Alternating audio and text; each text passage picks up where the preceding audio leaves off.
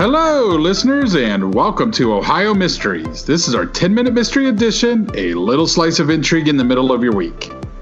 I'm your co-host, Steve Yoder, and with me is our storyteller and journalist, Paula Schleiss. Hey, everybody. I'm telling you, somebody needs to do a book on Ohio's cemetery mysteries because these stories just keep rising from the ground, pun intended. Oh, why aren't you writing this story? You know what? By the time we're done with Ohio Mysteries as a project, I might. We may have enough.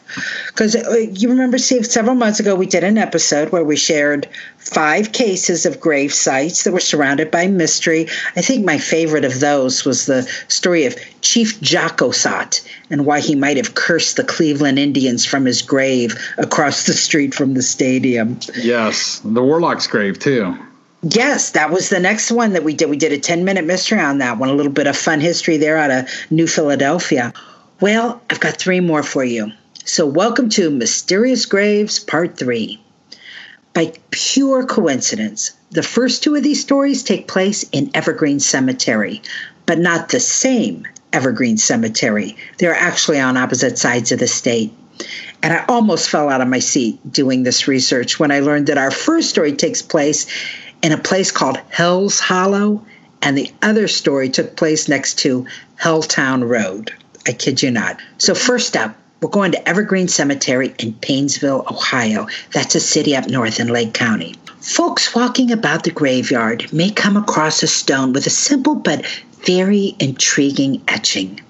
It reads only, Joseph Linhart, 1867 to 1922, not guilty. Here is the story behind that tombstone. On Saturday, June 25, 1921, Lake County Sheriff Orris Spink and his deputies were summoned to a farm in Leroy Township, specifically a section of the township known as Hell's Hollow. There, a 54-year-old farmer, Joseph Linhart, reported his wife Anna was missing. He said the day before he'd gone to Ashtabula for the day, and his wife was supposed to go visit her married daughter living nearby. Anna had 2 daughters from a previous marriage, but Anna never made that trip. And when Joseph returned home at 8 o'clock, he couldn't find her. He said he searched through the night for her, and when he couldn't find her by morning, he called the sheriff. Well, deputies began their search on his property right away, and they had no problem finding her. The 55-year-old Anna Linhart was at the bottom of an old well near a barn on their property. It was a gruesome discovery. There were large gashes in the woman's head, and Coroner M.H. Bradley ruled they had been inflicted with a blunt instrument of some kind. There was also a man's blood-stained shirt in the well, and bloodstains on the grass. Investigators grew suspicious of Linhart when they learned he and his wife had quarreled the day she disappeared. The fight was over a cow, of all things. And yes, Anna's daughter said there was an overnight search party that looked for her Friday night. But Joseph Linhart was not among the searchers. The coroner held an inquest, and on Monday, June 27, Sheriff Spink and Deputy Edward Rasmussen arrested Linhart and charged him with first-degree murder. Their theory was that he had hit his wife with an axe and tossed her into the well. Now, there was only circumstantial evidence, but this promised to be one of the most sensational trials Lake County had ever seen. They took him to Lake County Jail to be held for the grand jury. He was bound over without bail, and a trial date was set for that November.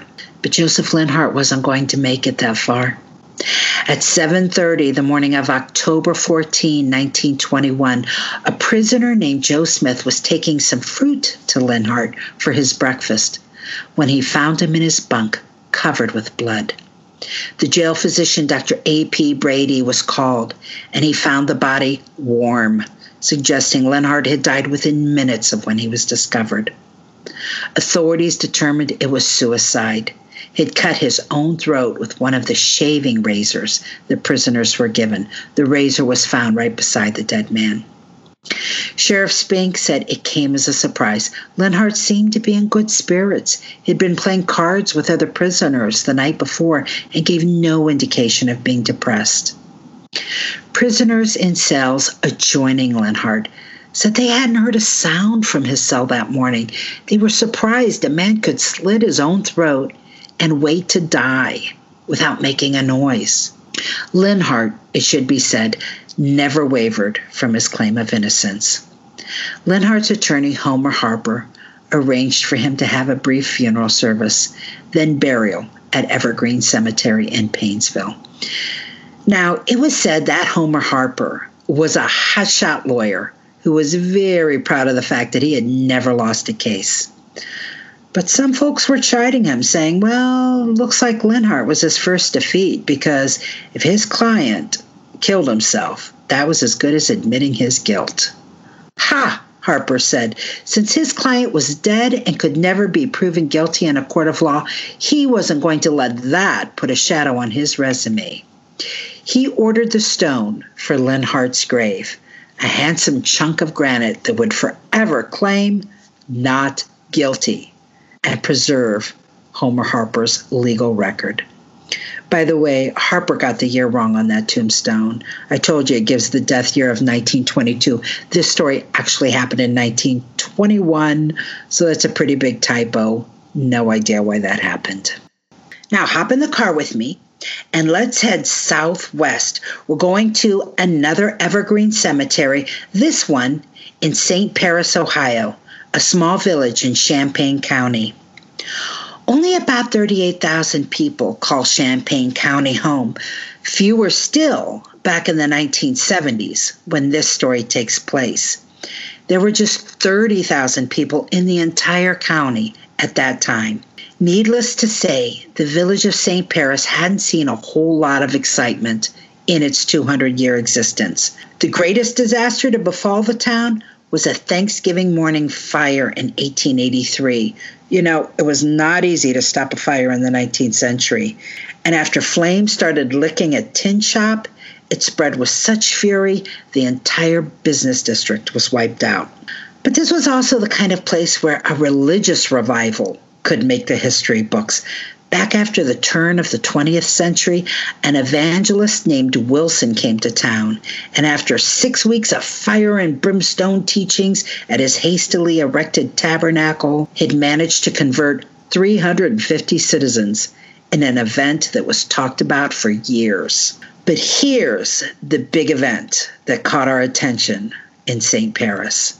It happened in 1973 when thousands of people, some from out of state, flocked to the cemetery at Troy and High Streets in the town's southwest corner.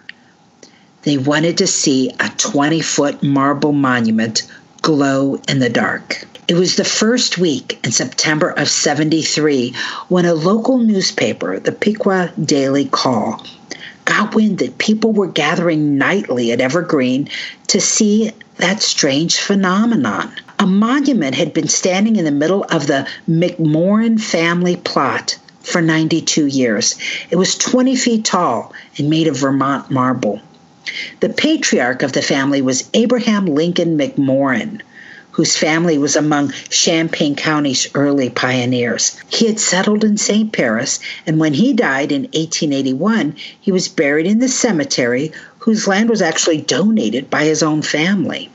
The thing that was luring everyone to the cemetery from dusk to dawn was the fact that the monument on the family plot glowed in the dark as if someone had put a spotlight on it. It was inexplicable. No other stones around it were illuminated. Not even the grass or trees around it showed any ambient light. Just that monument. The Piqua Daily Call found the caretaker of Evergreen Cemetery, who said he noticed the stone glowing about 5 years earlier, though it did used to be much dimmer. It was so bright now, it could be seen from the road 200 yards away. And that wasn't all. The caretaker told the reporter there was also a statue of an angel that marked the family plot, and it had been slowly revolving. He said the angel, which had faced west, had made a full 9-degree turn to the north. Next, the newspaper asked a chemist from the Piqua Granite Company to visit the site and weigh in on the matter. The chemist turned in his report. The monument was Vermont marble, no glowing properties there. There are molds that grow on stones that can luminesce, but this stone didn't have any such growth on it. It could be the cut of the highly polished stone was picking up light from somewhere and reflecting it, but there was no obvious light source, and he couldn't explain why other white polished marble stones around this one weren't glowing. And so people continued to make their own pilgrimages to the cemetery to see what they thought of the curiosity. It was like a beacon drawing in thousands of gawkers. The small village wasn't accustomed to such attention. The country roads were jammed with traffic. Some nights, the small police force had to stay out until 4 a.m. directing the visitors. They spotted license plates from all over Ohio as far away as Illinois. They came carrying binoculars and cameras. One night, the crowd included representatives from 2 newspapers, 3 TV stations, and a radio station. Police Chief Ken Neff told a Dayton Daily News reporter, "You wouldn't believe the number of people who drove into St. Paris and asked, 'Where's the graveyard? And where's the stone?'" Chief Neff said he was confident there was a natural explanation, not a supernatural one. But he admitted the whole thing was kind of weird, especially because this unique illumination had a quirk. It glowed brightest if you looked at it from a distance. Move east or west 6 feet, and the glow dimmed. Walk toward the monument 50 feet, it disappeared. Stand next to the marker, it completely blacked out. Walk away, it would relight. One Friday night that September, someone shot out the street light at Troy and High Streets, presumably to test whether that light was affecting the stone. It wasn't. But the discharge of a weapon was enough for the town to get nervous.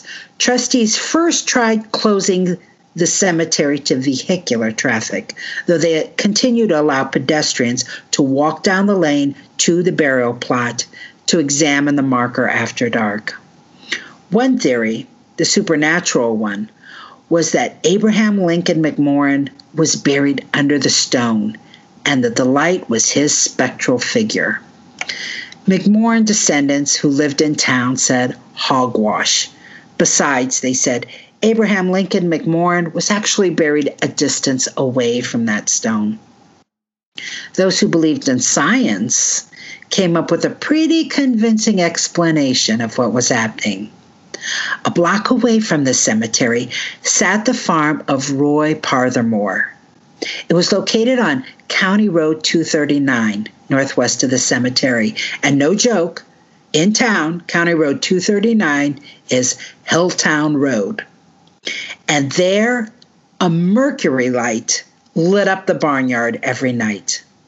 Some thought the light was too far away from the cemetery, and yet some men tossed a gunny sack over the farmer's light, and the monument over in the cemetery went dark. When they removed the sack, the monument glowed once again. Well, that seemed pretty cut and dried. It would also explain why someone close to the monument would cause the stone to dim.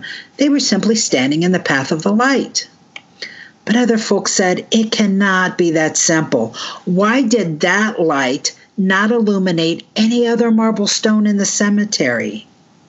And some old-timers in the village insisted they'd seen that stone glowing 30 years earlier, though it was never made clear how long the farmer had his night light up. And so, unsatisfied with his explanation, spectators continued to descend on the cemetery. By now, Champaign County was even donating sheriff deputies to patrol the area, and the Ohio State Patrol even sent a trooper to help watch the streets. A month into this event, Chief Neff said policing the cemetery was costing the town money. But the good-natured officer added, "So far as I'm concerned, we can put up with it until it runs its course." Well, it ran its course shortly after, because after the crowd had succeeded in trampling the cemetery and knocking over a tombstone or two, trustees ordered the graveyard closed to foot traffic from sundown to dawn. Since you could still see the light from the road, it took longer than that for the crowds to finally dissipate, but it did come to pass. By the way, the tip for this story came from Ohio Mysteries listener Paul Williams, who grew up in St. Paris, and he said as far as he knows, the stone finally stopped glowing in the late 70s or early 80s. Now we've got one more cemetery to visit tonight, in this story, the saddest of them all. West Jefferson is a village in Madison County, a little west of Columbus. And if you go for a stroll in their Foster Chapel Cemetery, it's a small, isolated graveyard off County Road 7. You might spot a marker that looks out of place. It's not made of granite or marble or sandstone like the others. It was created from a wooden 2x4 in the shape of a large cross. And it's not in any predefined row. This one is off the beaten path, up against the cemetery's back fence. Look closer, and you'll see white reflective letters on a black background that mark this spot for Jessica Lynn Keene. It's the smaller letters that run up and down the cross that attempt to resolve this mysterious memorial. Those letters say, "Killed here, March 17, 1991. Jessica Keene is actually buried 6 miles down the road at Sunset Cemetery in neighboring Galloway, almost a straight shot from here. But it was Foster Chapel Cemetery where the 15-year-old's life was ended at the hands of a brutal killer. This is Jessica's story. Jessica Keene was a sophomore at Westland High School in Columbus. She loved to sing and compose piano music, and she dreamed of going to veterinary school. She was also a cheerleader and an honor student. She had a sister, Heather, who was 4 years older. Her parents, Rebecca and James, divorced when she was 3 years old. Her dad lived in Dayton, and she had recently moved with her mom from Kettering, where she had spent 3 years in a gifted program, to Columbus. After the move, Jessica began to struggle at school and at home. She started hanging out with a rougher crowd and developed a crush on an 18-year-old boy. Her friends said she was in love. She quit cheerleading. Her grades dropped. She started skipping classes. Her parents both objected to the relationship. The young man was a high school dropout who had trouble with authorities. But there's only so much a parent can do. And as Jessica's life seemed to spiral and arguments with her mother increased, they agreed to a 2-week cooling period. Jessica was taken to Huckleberry House, a live-in counseling center in Columbus for runaways and troubled teens. Jessica was placed there on March 4, 1991. The plan was for her to stay there until March 16, then return home. The day before she was to leave, she walked out of Huckleberry House saying she planned to go to the mall. It was about 3 p.m. When she didn't come back by Friday night, they had an 11 p.m. curfew, she was reported missing. 2 days later, a woman who went to Foster Chapel Cemetery in West Jefferson to photograph the old headstones there found Jessica's body. The graveyard was 20 miles from the teen facility she had left. She was naked but for one sock and her bra. She also had duct tape around her hands and covering her mouth. Police theorized she had escaped her captor and was chased down the country road, running into the cemetery in search of somewhere to hide. Behind one marker, they found her missing sock and the imprint of a knee in the mud, as if she had been trying to conceal herself behind the tombstone. Then apparently she made a run for it to the back of the cemetery. There was a farmhouse just beyond it. Police believe she was probably following the light. but she only made it as far as the fence. Police believe that's where she was killed, beaten to death with a blunt object. Jessica was still wearing her ring and watch, but a pendant with the word "taken" was nowhere to be found. Jessica's 18-year-old boyfriend was questioned, but DNA eventually ruled him out. And Jessica's killer walked free for many years until old evidence from 1991 was run through a modern DNA database that didn't exist when she was killed. And police found him. On April 9, 2008, police in Burlington, North Carolina, arrested 51-year-old Marvin Lee Smith, Jr. and charged him with Keene's rape and murder. He was extradited to Ohio. Turns out when Smith took Jessica back in 1991, he was out on bond, awaiting trial for the sexual assault and kidnapping of 2 different Columbus women. He was never identified as a suspect in Jessica's death. 5 months after killing her, he was convicted in those other cases and served nearly 9 years before being paroled in 2000. Smith ended up going back into prison for a couple of months because of a parole violation that same year. And that's when they took his DNA, which by 2000 was now required of all new felons. That's when his DNA ended up in the national database. But it would take a few more years for cold case investigators, who were taking a fresh look at Jessica's murder, to resubmit their old evidence and the Ohio Crime Lab to find the match. After being brought back to Ohio, Smith pleaded guilty. In a Madison County courtroom, he said he had snatched Jessica from the bus stop across from the teen shelter. It was located at Wineland Park, north of downtown Columbus. That was 6 p.m. Later that Friday night, he was driving her, bound with duct tape in his car, near Foster Chapel Cemetery, when she got away from him. A trail of footprints in the mud and pieces of duct tape marked her trail as she ran for her life. She collided with a fence post and fell. Smith said he jerked a 70-pound tombstone out of the ground and beat her with it. It broke in 2. He tossed the pieces on the other side of the fence. Investigators found them.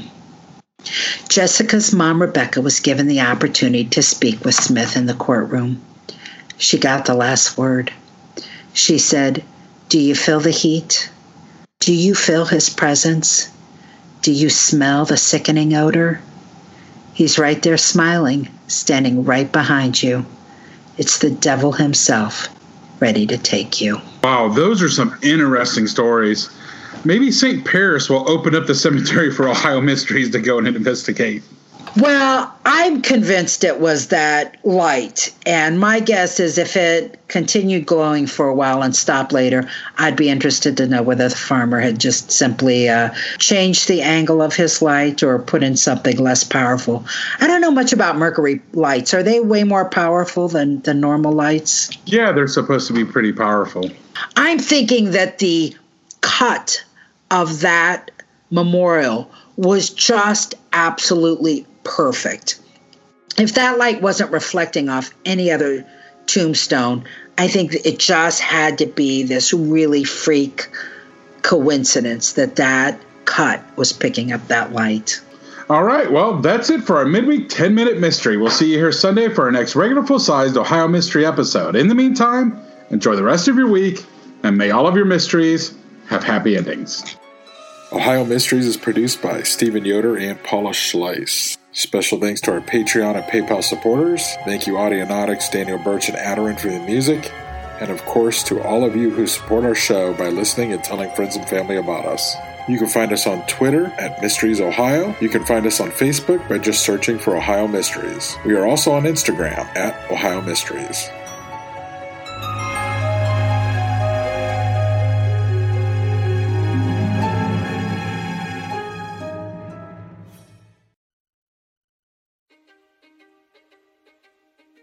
History is complicated.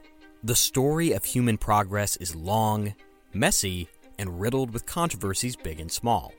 On Conflicted, we dive headfirst into history's most infamous events and contentious figures. We try and untangle the good from the bad, the fact from the fiction, and the monsters from the misunderstood. Was Genghis Khan a murderous butcher or a civic pioneer? Did the Allied powers go too far in firebombing the German city of Dresden at the twilight of World War II? And how did the Marquis de Sade acquire such a sinister reputation? And was any of it true? These are just a few of the tough questions we wrestle with and investigate on Conflicted. So if you love history or just enjoy a good story, please join me, your host, Zach Cornwell, for a fascinating new topic each and every month. Conflicted, a history podcast, is available on Spotify, Apple, or wherever else you get your podcasts. I hope to see you soon.